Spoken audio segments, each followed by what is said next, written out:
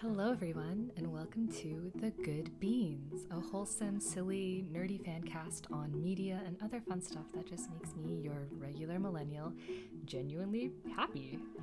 I'm Voldy Paragon, and this is going to be an experimental first episode just to see how this goes. So, who am I? I write a lot of fan fiction, and I do a bit of art, a bit of crochet, a little bit of arts and crafts. So you can probably find me through my stories or on Tumblr or AO3 or fanfic.net. I really like creative things, and I also really like sharing things that I like. I really like video games and manga and anime, music, literature, and just anything creative is really what makes me happy. For years, friends have been asking me to do something like this, just to put all of my thoughts somewhere, because I always have so much to say when I find something that makes me really happy. And so they always have told me that it makes them happy to listen, but it's so much that they have a hard time keeping up. So they've been bugging me as of late to make a podcast so they could actually hear it all, and so I would have somewhere to put all of my random ideas. So here is the test run of literally just wholesome content. The title it was a suggestion from someone to essentially talk about just like spilling the beans about my good soft beans, the things that make me really happy, in regards to like little nerdy media. If you hear shuffling or something, I'm currently just like making stuff and drawing, so it is probably going to be a little noisy, and for that I apologize. This is very much a test run, and I have never done this before, so I hope you enjoy. The topic for today: how are we going to begin this? After asking around, the unanimous decision was to talk about Kingdom Hearts. So Kingdom Hearts is a series that is really near and dear to my heart. I've played it since it was first created in the early 2000s, and so today I'm going to be discussing things that make me happy about Kingdom Hearts 2, which is my favorite entry in the series, and for a really long time it was actually in my top 10 games. I think for about a decade it was just my favorite game of all time. It really left a long impact on me. So today we're going to be talking about that a little, and I hope it's interesting. We'll see. Debatable. I have no idea how this is going to work, but I have a couple of notes. Let's see if I remember to actually look up and read them. Okay, so Kingdom Hearts 2. What is it? For those of you who have not played, you do not need to play it in order to understand this, at least in general. I hope I'll be able to give some kind of rambling explanation. It might be a little incoherent, but I am just a little incoherent as a person in general, so you should get used to this. So Kingdom Hearts 2 is an action JRPG that was released in 2006 on the PlayStation 2.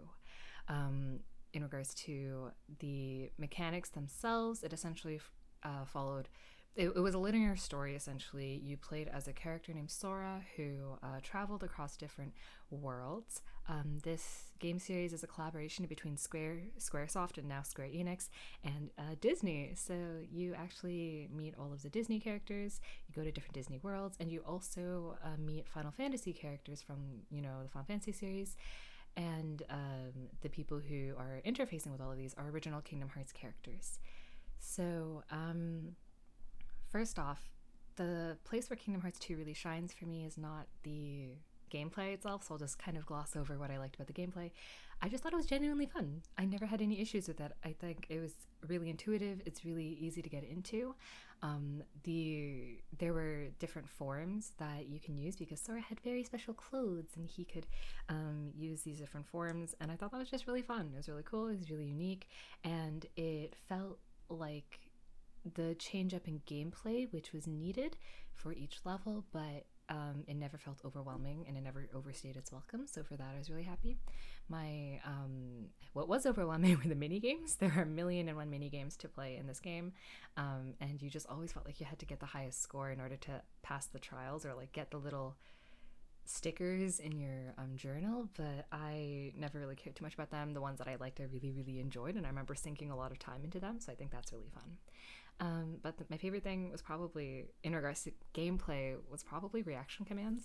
I just thought they were really fun. They were these little options during battles, where when you were fighting specific enemies, you could perform very specific movesets and spectacles. And a lot of it was like spectacle fighting. It was really over the top and really grandiose and completely impractical.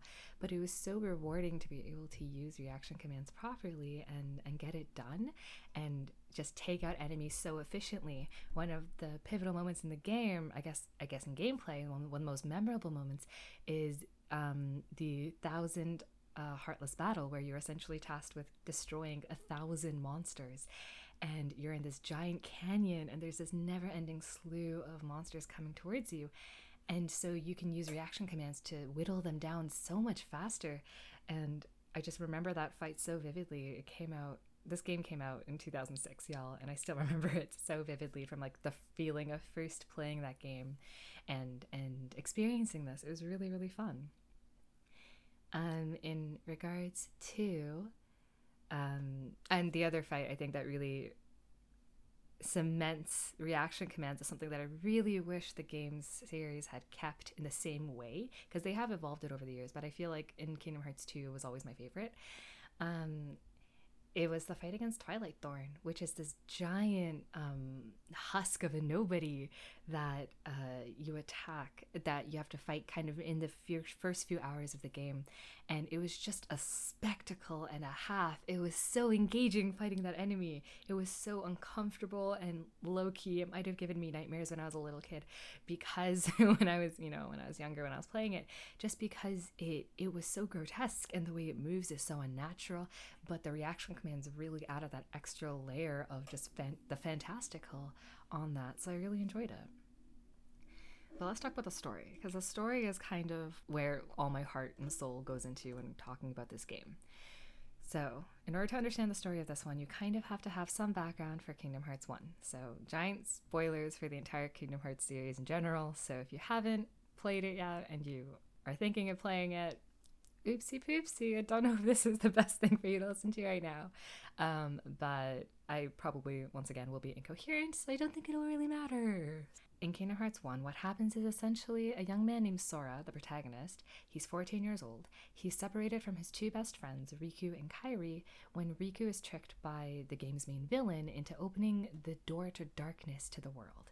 So the world gets flooded by creatures made of darkness, and this darkness is formed from people's hearts, because everyone's heart has light and darkness in it. And so these monsters are known as the Heartless. They're mindless monsters that will essentially attack anyone with light in their heart, and they'll consume the light and leave behind just the darkness, and that will in turn propagate and create more darkness and more Heartless. So Sora finds himself suddenly able to summon this weapon called a Keyblade, which he uses to fight the Heartless and lock the doors between worlds and along with people's hearts. Like, it's this mystical giant key that he alone is able to use. So after his world is consumed, he ends up meeting Donald Duck and Goofy in a place called Traverse Town.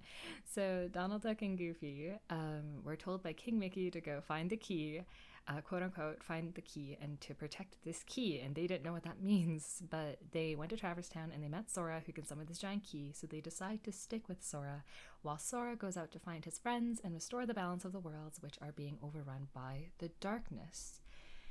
So eventually he finds out that his best friend Riku had basically been tricked into joining, the side of the villains, the darkness, and his other best friend and his very, very heteronormative love interest, Kairi, has lost her heart and is almost comatose. I say almost, she's essentially comatose. He eventually finds out that Kairi's heart had been somehow hidden inside his own body. And there's this whole explanation. Don't worry about it. It's complicated. So all you need to know is that he eventually realizes this and he sacrifices himself in order to save her. He stabs himself with the Keyblade to separate his heart from his body, because when he separates his heart from his body, Kairi's heart is separated from his body as well, and so Kairi's heart is free to go back to her own body and wake her up.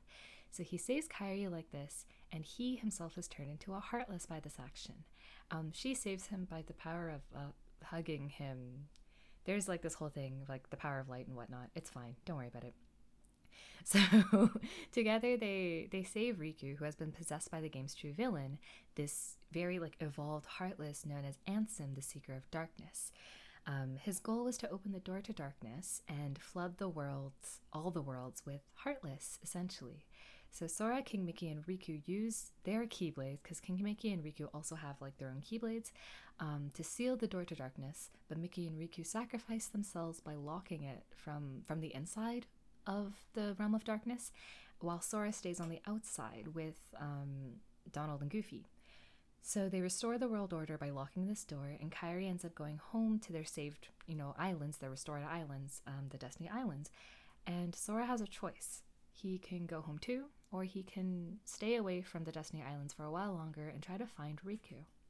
So he decides to go find Riku, his best friend, and Donald and Goofy come along to save Mickey. So that's kind of how the Kingdom Hearts 1 ends. And that's the game. So the history of the game is kind of important to understand why this first bit is really important to me. So this game originally came out on the PlayStation 2. Kingdom Hearts 1 came out on the PlayStation 2 as well. And it was released, I believe, in 2003 in North America. You can tell that I have not looked up dates and things. This is just going off my memory. But there was a 3-year gap, essentially, between number 1 and number 2. And so back then, 3-year turnarounds between in one series was a fairly long time, considering how in the 90s there had been like a new Final Fantasy game almost every year. So people were pretty stoked when Kingdom Hearts 2 came out, because we were finally going to be able to see what happened to Riku and, start playing as Sora again and go on this, fun, lighthearted adventure with like a little bit of character growth, but mostly just Disney shenanigans. It was going to be fine. The thing is, when you start playing Kingdom Hearts 2, you're not playing as Sora. In the intro cutscene, you see all of these people you don't know who weren't in Kingdom Hearts 1, and these new characters, and then at the end of it, Sora goes to sleep, and there's this random blonde who's shown, and you're like, who is this person? I don't understand. But you start playing as this blonde, and his name is Roxas, and Sora's nowhere to be found. So you find out that Roxas is like this normal kid who lives in this place called Twilight Town, and he is, spending his last week of summer vacation with his friends, avoiding homework, going on adventures, whatnot. And it's all chill, he has 3 best friends, and there should be no issues, right? Except he's having these dreams of Sora's adventures from the first game. So where the hell is Sora? That's the big question that probably hit everyone. And that definitely hit me when I started playing number 2. And I was like, who the hell is this person? Like, I don't know him. So no one actually knew at the time when it was released that there was actually another Kingdom Hearts game that had already been released. It was called Chain of Memories, and it was released for the Game Boy Advance at the time, I believe. So it was the direct sequel to Kingdom Hearts 1, and it showed Sora after, he closed the door to darkness and he vowed to find Riku and Mickey. He and Donald and Goofy found their way to this place called Castle Oblivion, where they, which was being used as the headquarters for this new foe, Organization 13. So while he's traversing this castle, his memories are tampered with by a girl named Naminé, but eventually he bests the members of the organization who are stationed there, and Naminé apologizes to Sora, and because she feels so bad for messing with his memories, and so she promises to put his memories back into the right order. And the only problem is that it'll take some time. So he's put into a really long coma, essentially, so Naminé can fix him and Donald and Goofy's memories. But he can't be making new ones while she's trying to fix the old ones, so he goes to sleep for a really long time. What he doesn't know is that Riku is also in this castle. He arrived in the basement. He just kind of woke up there from the darkness. And he is already asleep by the time, Riku arrives at the top of this castle. Riku arrives at the top of the castle, and only to find that Sora has already been put to sleep.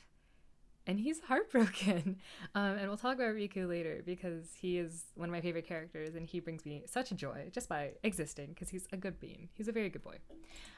So when Riku, so when we play as Roxas, we don't know who he is, but over the first few hours of the game, we're given this idyllic life of just being a teenager in this small, sleepy, wholesome town, hanging out with our friends and having part-time jobs and trying to plan trips to the beach and participating in town tournaments, and it's really sweet.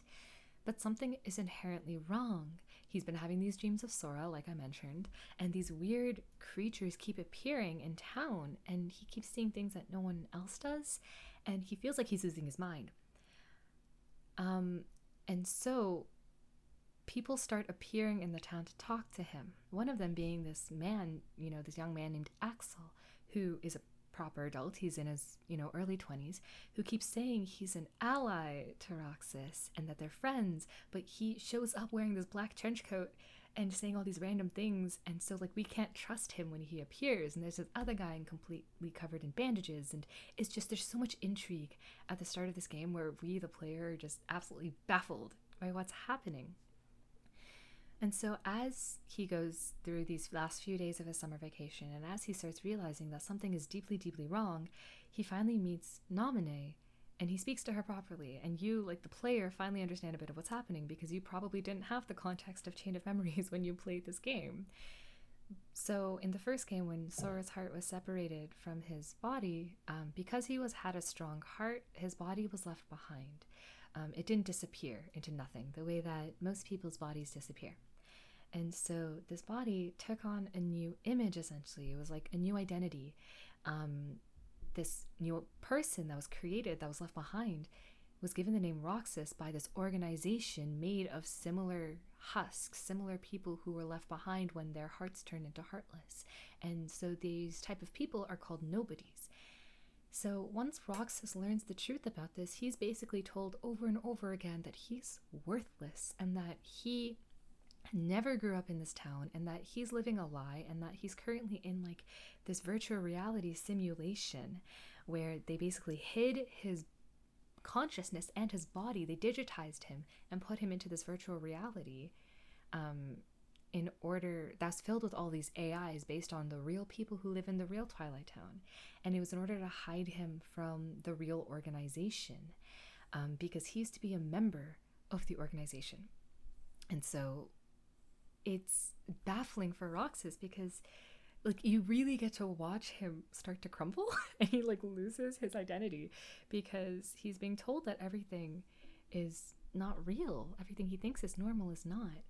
But everyone seems to tell him that he's worthless, because the person they really need is Sora and not him. That kid from his dreams is the one who matters, not him. He doesn't deserve to exist, and it's horrifying. And so eventually Roxas realizes who he is. He was the most recent member of Organization 13, and Axel, that guy who he met, that redhead, really was his best friend and his mentor. So when you have to fight Axel at the end of this introduction sequence, it's gutting, because with very few scenes, one thing that they do so well is that they establish, even though we didn't know who Axel was before, if you haven't played Chain of Memories, they establish so quickly that Axel genuinely has so much care for Roxas, and he's so worried about Roxas's well-being.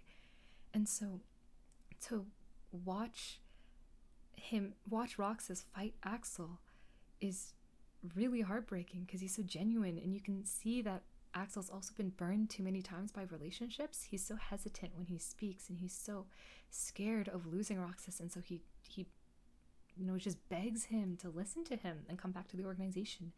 And so when Roxas betrays him, it's really awful. But by the end of this opening sequence, Roxas, who is basically the reason why they need him to disappear, is because his body holds the final memories needed to piece together Sora and to wake Sora back up.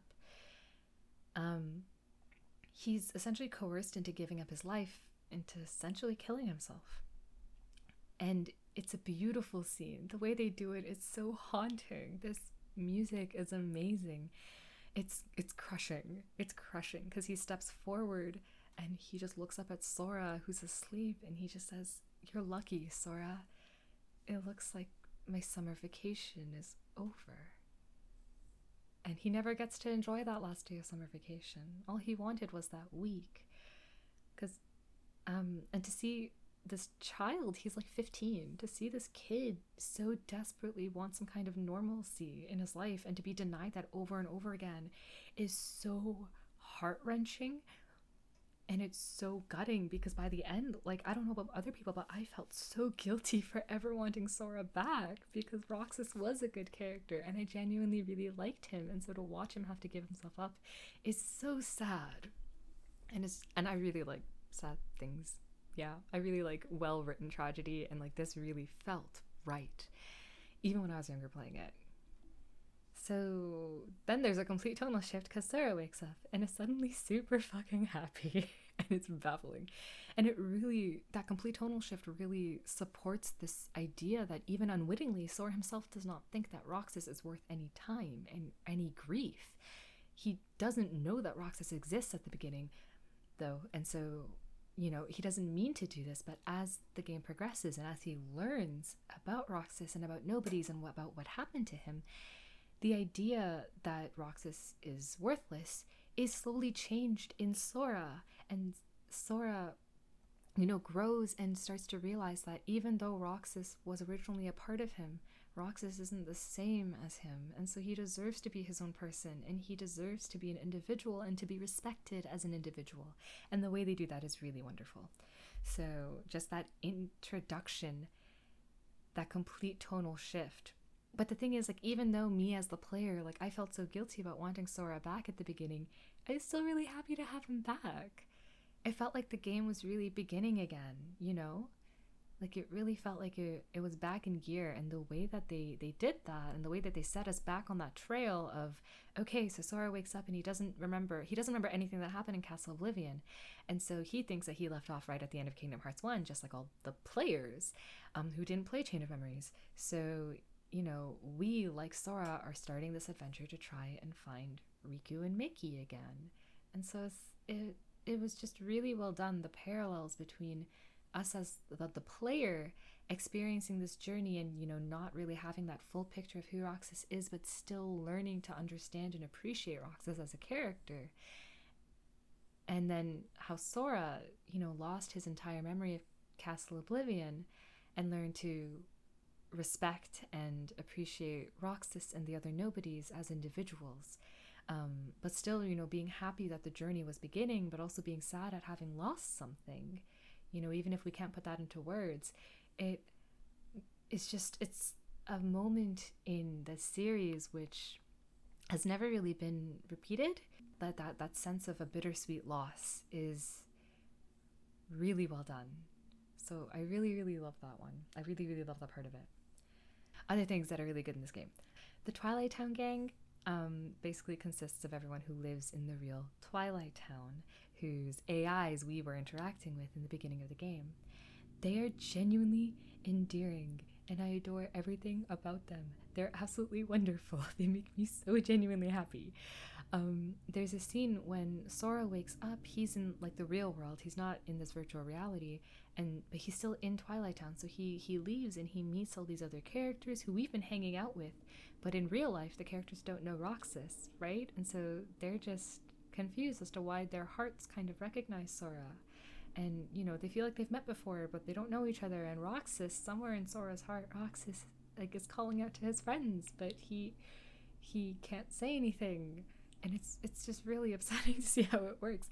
But eventually Sora has to leave, to pursue Riku and Mickey. His friends from Twilight Town, they see him off. And that scene makes me cry every single time because you can see just how much Roxas cares about these people, even though they've never really met. They matter the world to him, and he to them, and the connection is really pure. I really like the setting of Twilight Town more than Destiny Islands in the first game. There's just so much more personality in the town with all of the other characters. You get to see actual adults who exist in the town, as boring as they may be. We also get some of the more underappreciated Final Fantasy characters, because one was really mainstream. One was really like Final Fantasy 7, 8, and 10. And like, that's fine. They're good games. I like them. I love Final Fantasy games. But Vivi and Setzer are two of my favorite Final Fantasy characters of all time in, the original 10 Final Fantasy games. And so, and like, I also don't hate Raijin and Fujin from 8. And I think Cypher is just like the biggest, most butthurt loser, like in the best way. I think he's hilarious. Every time I see him, it makes me laugh in Final Fantasy 8. So to see them all in Twilight Town made me so much happier than just to see, Tidus and Waka and Selphie in Destiny Islands, especially to see them have like actually like so much personality that really came from the original games, whereas I feel like the ones in the in Kingdom Hearts 1 they're more out of character, I feel. So I really like the ones in the second game. Yeah, Twilight Town gang, always. Every time I got to go to Twilight Town in Kingdom Hearts 3, I was so excited because they were my favorite parts. I was so happy to just be there and to hang out with Hayner, Pence, and Olette, and to hold up the little gem and look at the sunlight. Oh, it was so sweet. It makes me so happy. Okay. Whole dynamic between Riku and Sora throughout this game. Oh my goodness, it's so good. So, the relationship between Riku and Sora has always been best friends, right? They've always been best friends since they were little kids. When they were little, we learn in later games that, when they were little, Riku promised to always protect Sora, and, Sora looks up to Riku like nothing else. He adores Riku. He respects Riku so much because Riku was always that kid who could do everything. He was kind of Sora's hero. So going into the game, going into Kingdom Hearts 2, most people didn't know what happened to Riku. We find out way later in other games what happened, and that, when he arrived in Castle Oblivion, he was extremely depressed. He felt such guilt because of what he did. Even by accident, he feels so responsible for the harm that he's brought in the world, and for opening the door to darkness, and for doing all these things that he didn't understand the ramifications of, but he really was still responsible in a way. I don't blame him. I don't think anyone blames him. None of the characters blame him. He was a kid. He was 15. He didn't know what was happening, but he blames himself. And it kind of gets to a point where he's saying, I should just stay in the darkness. Like, I shouldn't be allowed to find happiness anymore. And he's very, very depressed. But eventually he manages to find the strength with the help of Mickey. He eventually finds the strength to fight his way through Castle Oblivion and to climb up out of the basement levels, eventually to find Sora sleeping at the top. And so when he realizes that Sora is vulnerable, but Sora is still the one who controls the Keyblade, he basically decides that he is going to sacrifice everything this time to protect Sora. Because Sora was the one who fixed his mistake, and so he wants to protect Sora this time, because Sora was the one who saved him. But he isn't strong enough to protect Sora. So what he does is he essentially gives up his own being and his own self, and allows himself to be halfway possessed by the villain of the first game, by that Heartless who had possessed him, Ansem, Seeker of Darkness. He gives up his physical form and his voice and so much of who he is in order to protect Sora, while Sora is in this coma and while Naminé is putting him back together again. And he didn't think he would ever be able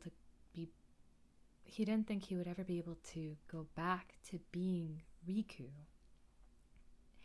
But for the rest of the game, Riku is looking out for Sora. He wears a cloak to hide his face, but he, leaves little clues for Sora, and when Sora is lost, he leaves hints so that Sora can find his way, and he protects him when, things are going south, and he just makes sure that he can really take care of his best friend forever. And so eventually they have a reunion at the end of the game, and it makes me cry every single time. It's so good the way that they do it. He and Kairi figures out who he is, and so Kairi is the one who tells Sora, like, hey, this isn't Ansem. Please just trust me. Close your eyes. Look at who this is. And so when Sora and Kairi reunite, they hug, and it's fine, I guess. Whatever. But, Sora always knew that Kairi was kind of safe. Was relatively taken care of because she was back on the islands. So when they are reunited, even though he knows that Kairi had been briefly in danger recently, right before their reunion, he's not as worried. But when he sees Riku and realizes that this person who looks like his old enemy is actually his best friend, he falls to his knees and he clutches onto Riku's hand. And for the first time, this kid who has been so flat and happy for so much of the first two games breaks down into tears, and he starts sobbing, and he's like, I looked for you everywhere. Why didn't you say anything? Why didn't you let me know you were okay? And it's so heartwarming to see their relationship blossom in this way. And it's low-key, I ship them so hard. I love them so much. They're so cute.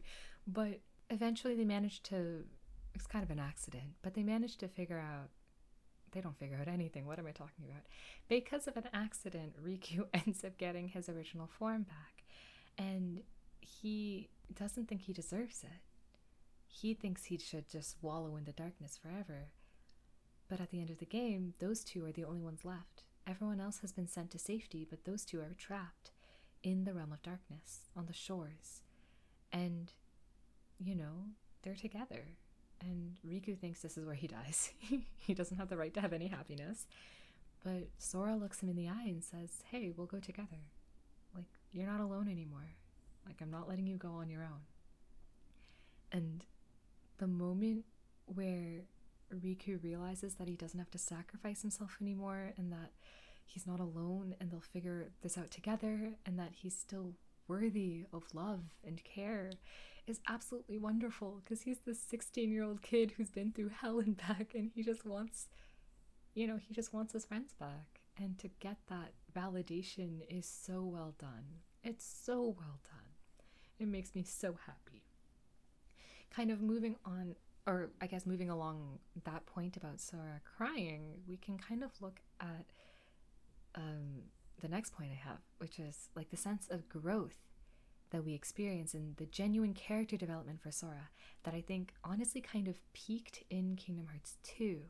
In Game 1, he was like this happy kid who kept, having these big brain moments randomly, and it was like the strangest experience to see it all, because he would suddenly, make the most bizarre statements, like Kairi's inside me. God, just that, it haunts me. It just haunts me. It's so not good. But he was just always so happy-go-lucky and always ready to meet people and be their friend, and he didn't really show a huge range of emotions. Whereas in number 2, he genuinely starts building solid empathy for others, and he reflects a ton, and he thinks a ton, and while he's still kind of an idiot, he's not the brightest one in the bunch, he grows so much, and he becomes such a good person that has, genuine facets to him.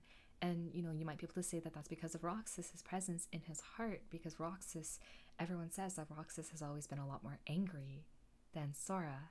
And so when Sora really starts to show that anger and show that frustration and show these like genuine breaking points where he won't put up with shit anymore, it's really compelling to see him change and be so emotive in a way that feels human, rather than being so two-dimensional and just so cheery all the time.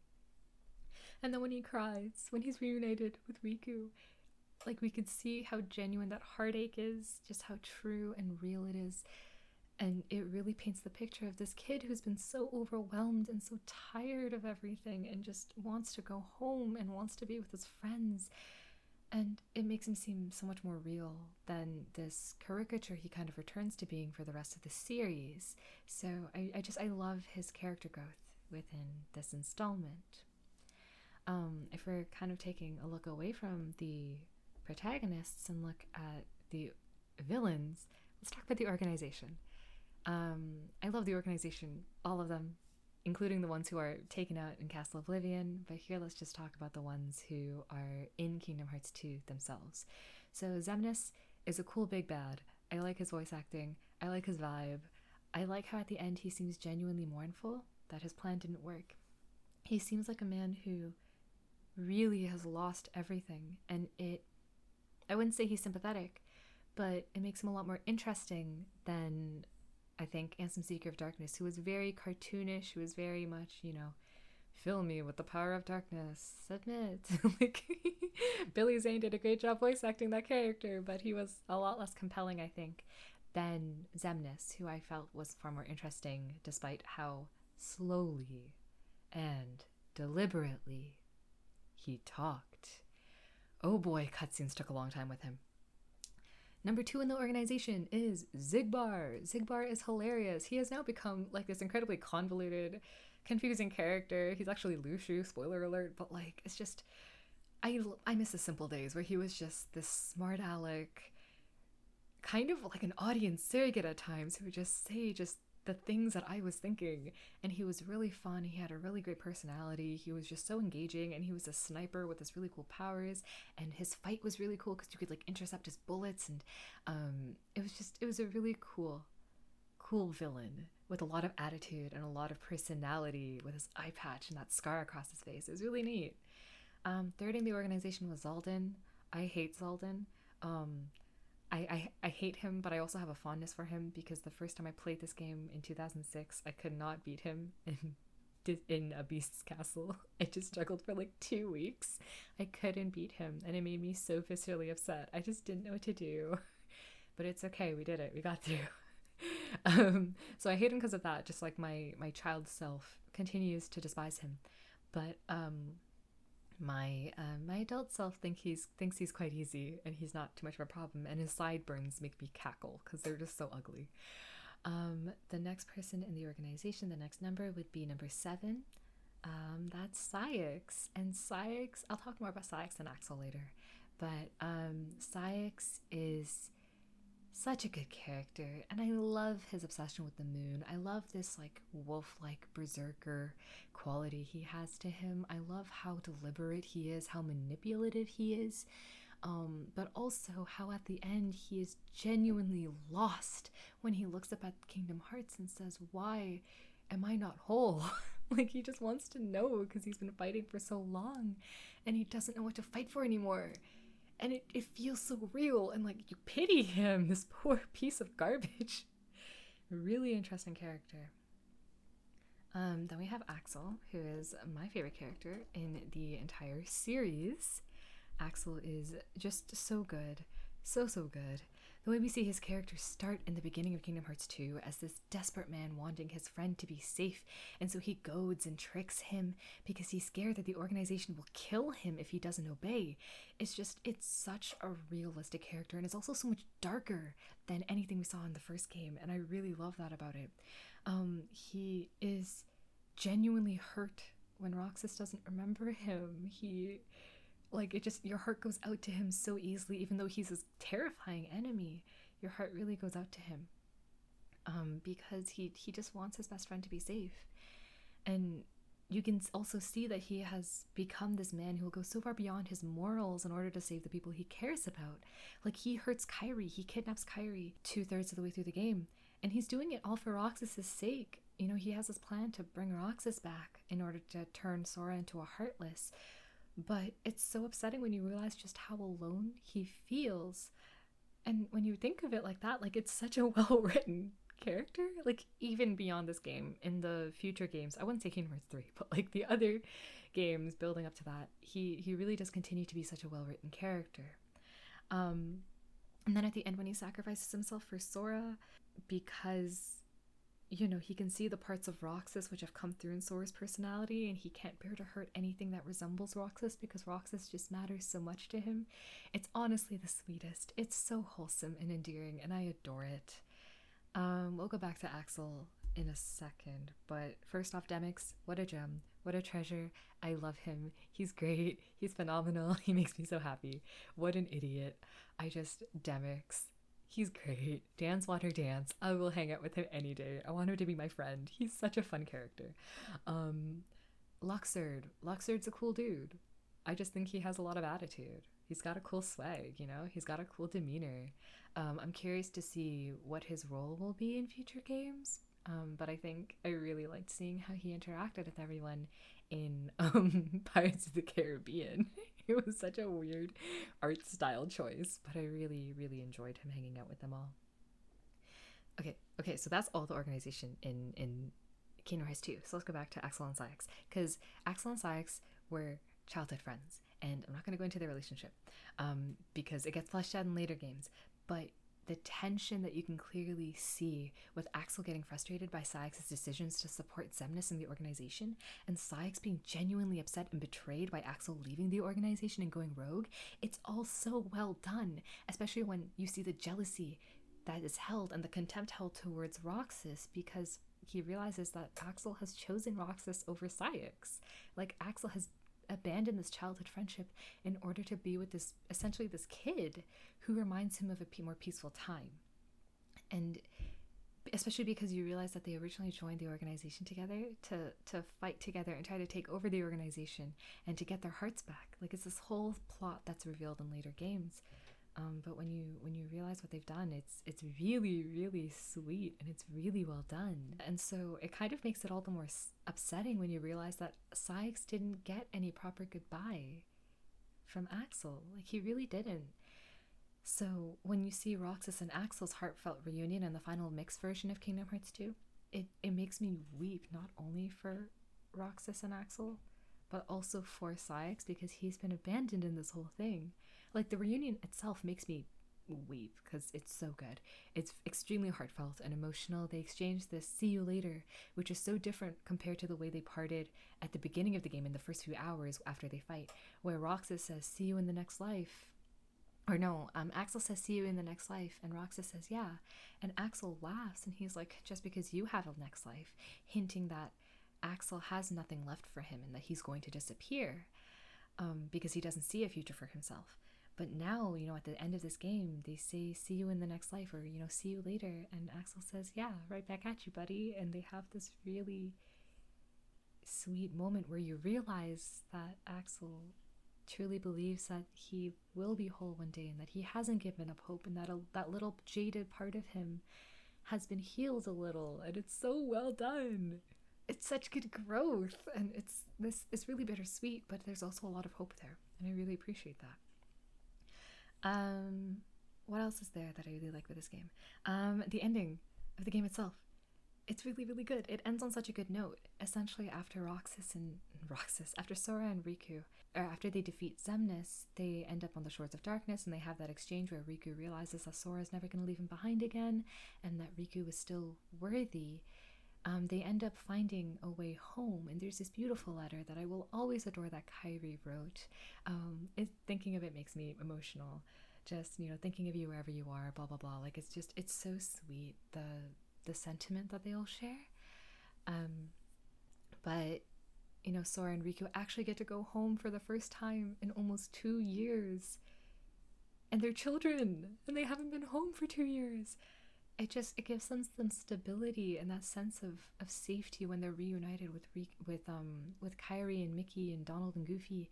And then you see that Naminé, who was always the nobody of Kairi, and Roxas, the nobody of Sora, are kind of reunited in a way too, and that they've been validated by their original selves, and that, they're not alone anymore. It's just a really lovely way to end this game. I just adore so much about it. It's such a good experience. Obviously there are negatives, but that's not what this is about. I'm here to talk about things I like. So yeah, I could probably just ramble all day about this series and about this game in particular. So I think we'll cut it here. I hope you enjoyed this rambling dive into some of my favorite parts of Kingdom Hearts 2. If you enjoyed it, let me know. Share this with your friends, like it, leave comments. If you would like to see more or have ideas for any other topics, let me know on Tumblr or on Discord or in the comments here. But I think that's a wrap for 45 minutes of me talking to myself. I hope this was even remotely listenable. I think the next topic is going to be Xenoblade Chronicles. So yeah, I hope you're excited for that. That is my favorite game of all time, so I have so much to say, but it gets so much nerdier for Xenoblade Chronicles because it's just me talking about genetics, and I get really excited. So yeah, that's that.